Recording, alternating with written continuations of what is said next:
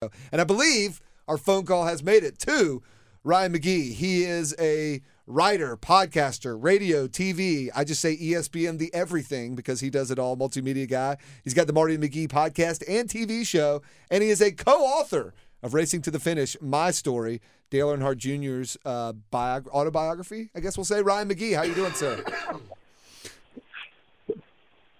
Hey, man, what's going on? Doing well. We brought you in just as Ben Swain was coughing. I'm good. Because we're professional radio people like this. Just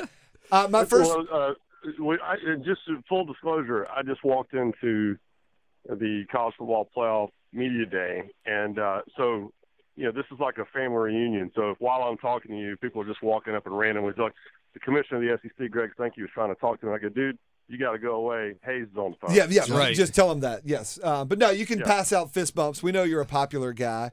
And we are going to talk to – we have it on the screen here. They're showing some footage from Media Day, so we're going to try and get you to walk in front of a camera so we can have that cool thing where we're talking to somebody that's on TV. But before we talk national championship, I want to talk about your book with Dale Earnhardt. How does one co-author a book? Well, it was amazing because they called. It was back. I was actually at Penn State for the Michigan game last fall, and the phone rang, and it was Dale Jr. And hey, man, I think I'm going to write a book. Would you be interested? And this was leading into his last race. It was about 2 weeks before his final race. And I've known Dale. It's funny because you guys know this. As you get older, one day you wake up and you look around and you realize, I'm one of the old guys now. Yep. And Dale Jr. and I started together, basically. I remember the first time I interviewed him, he was racing late models at Myrtle Beach Speedway. And so I've known him my whole life. We're about the same age. We kind of grew up together. But we've never been friends. I kind of always adhere to the don't make friends with the rock stars rule. Sure. But once these guys retire, we realize we have a lot in common. And so it was an amazing project, and his honesty was just off the chart, and that's the part that I keep telling people is even if you don't care a thing about auto racing, it doesn't matter because his honesty about his head injuries and how he suffered and how he's trying to help people who are currently suffering, I'm still blown away at how honest he was with me about all that. Ryan, quick question on NASCAR. Let's stay on this topic. So I know that there's a new owners of Rockingham Speedway now. I think it's a Raleigh-based group, and there's been talk and articles about could racing come back, and we all know we've seen the ratings problems with NASCAR, and a lot of it stems from it's left its roots in North Carolina. I mean, what are you hearing on those terms as far as like maybe NASCAR coming back to some of these older tracks? Is that something that actually could happen? Well, I think they're absolutely, without any question, going to start going back to more short tracks.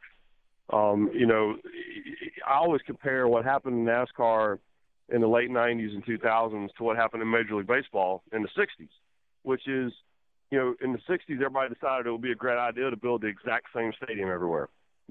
Busch Stadium, Three Rivers, Riverfront, Jack Murphy in San Diego, it's the same stadium. And they built them because they were multi-purpose, like football and baseball there. And they were terrible.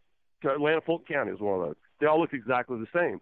It happened in NASCAR. In the 90s and early 2000s, everybody copied the Charlotte Motor Speedway.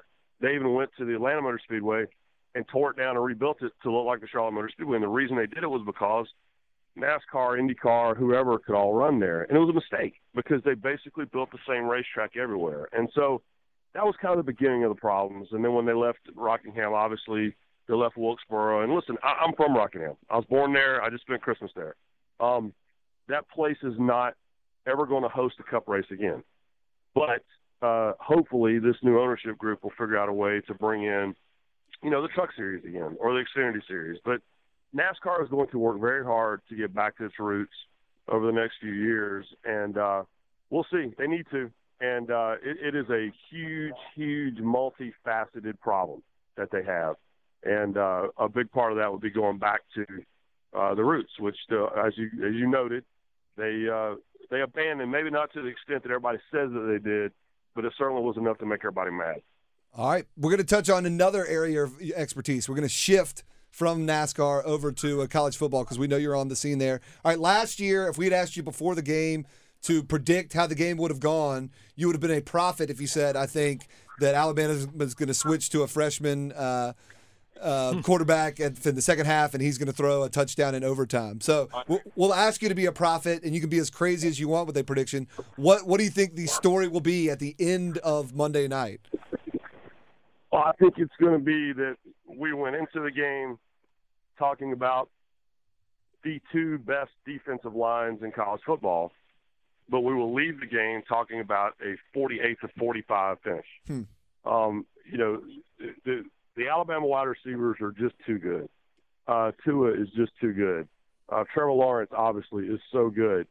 And I was at that Clemson, South Carolina game, and that Clemson secondary is terrible. And the Alabama receivers, it's the best group of receivers they've ever had in the history of the program, arguably the best in the country. And so, what we saw with Notre Dame was that Ian Book, the quarterback's really good. And those receivers, they got 4 receivers that'll play in the NFL. But Ian Book spent the entire game running for his life. And that's why Notre Dame couldn't score.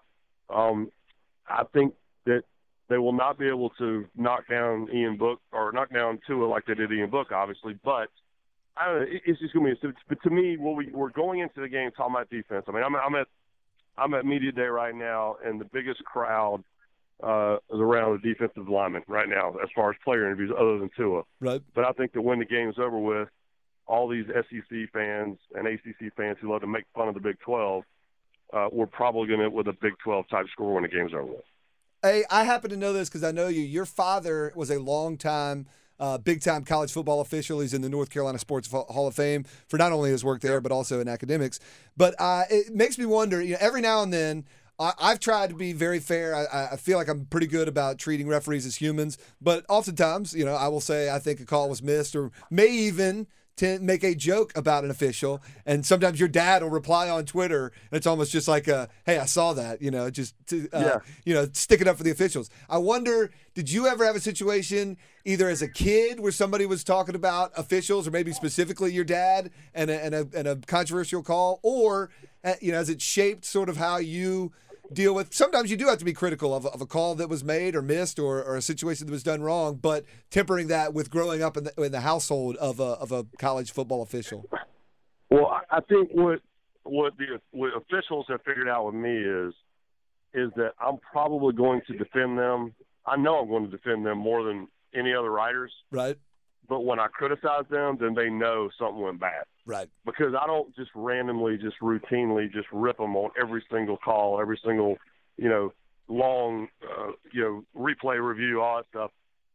But if I rip them, then something went wrong. And I feel like I'm as fair to those guys, more fair to those guys than anybody else. But, yeah, but you're talking about, so growing up as a kid, so I'm trying to get Dad to write a book with me about this. But growing up as a kid, you get tickets to a game, and he was in the ACC most of his career. And let's say we're at North Carolina, and it's, North Carolina, Virginia. And the tickets for the officials' families were always terrible. And my brother and I would we're sitting with, kind of the roughest crowd in the roughest section of the stadium. And it'd always be, no matter where the game was, there'd always be one guy who had decided that his job that day was going to be to yell at the refs. You refs suck, and, all that stuff. Yep.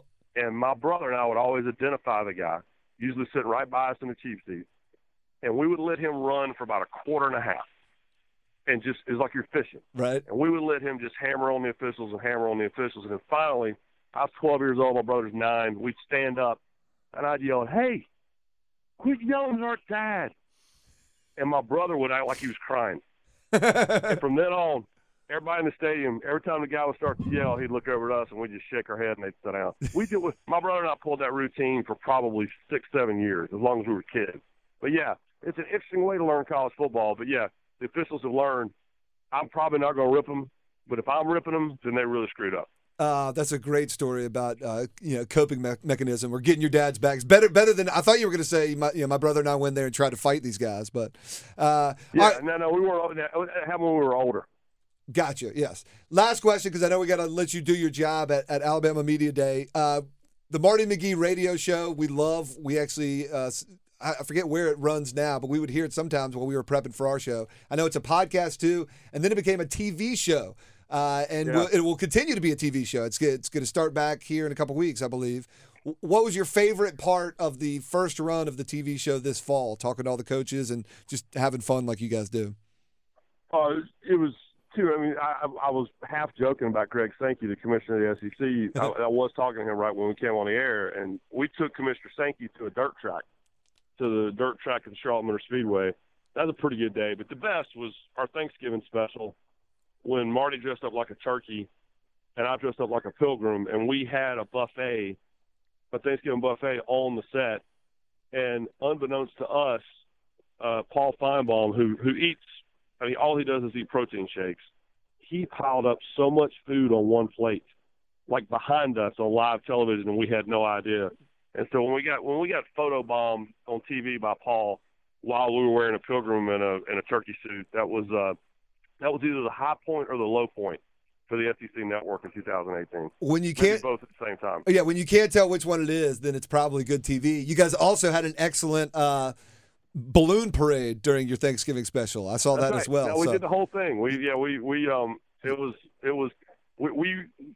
no exaggeration, every time we would walk off the set this year, we would look at each other and go, I cannot believe they let us do that today on television. But they did. Yep. And radio show comes back to ESPN Radio next Saturday morning. So hopefully you guys can listen while you're getting ready for your show. There we go. Excellent. He is Ryan McGee. He's out at the National Championship game. Follow him on Twitter. Read his book with Dale Earnhardt, Racing to the Finish, My Story, and just check out all his work. He's a great dude. He's one of the most well-liked guys in the media. And keep it up on Marty and McGee. I can only hope that they will be forward-thinking with the ACC network and have similar type programming with people having fun with the league like you guys do with the SEC. So let's hope that they're working. We'll see if we can get Swapper. We can take Swapper to a World of Outlaws race at a dirt track. If we can pull that off, then we will go on. Hey, he's on the ACC network as well. He's got some North Carolina in him. I imagine he's seen a dirt track or two. I suspect he probably has. Yeah, Greg Sankey ate his first corn dog on our show, so we'll find something that some sort of pressed meat that Swapper's never had. There we go. Ryan McGee, thanks so much, man. We'll talk to you in the future. Anytime, boys. Appreciate it. See you.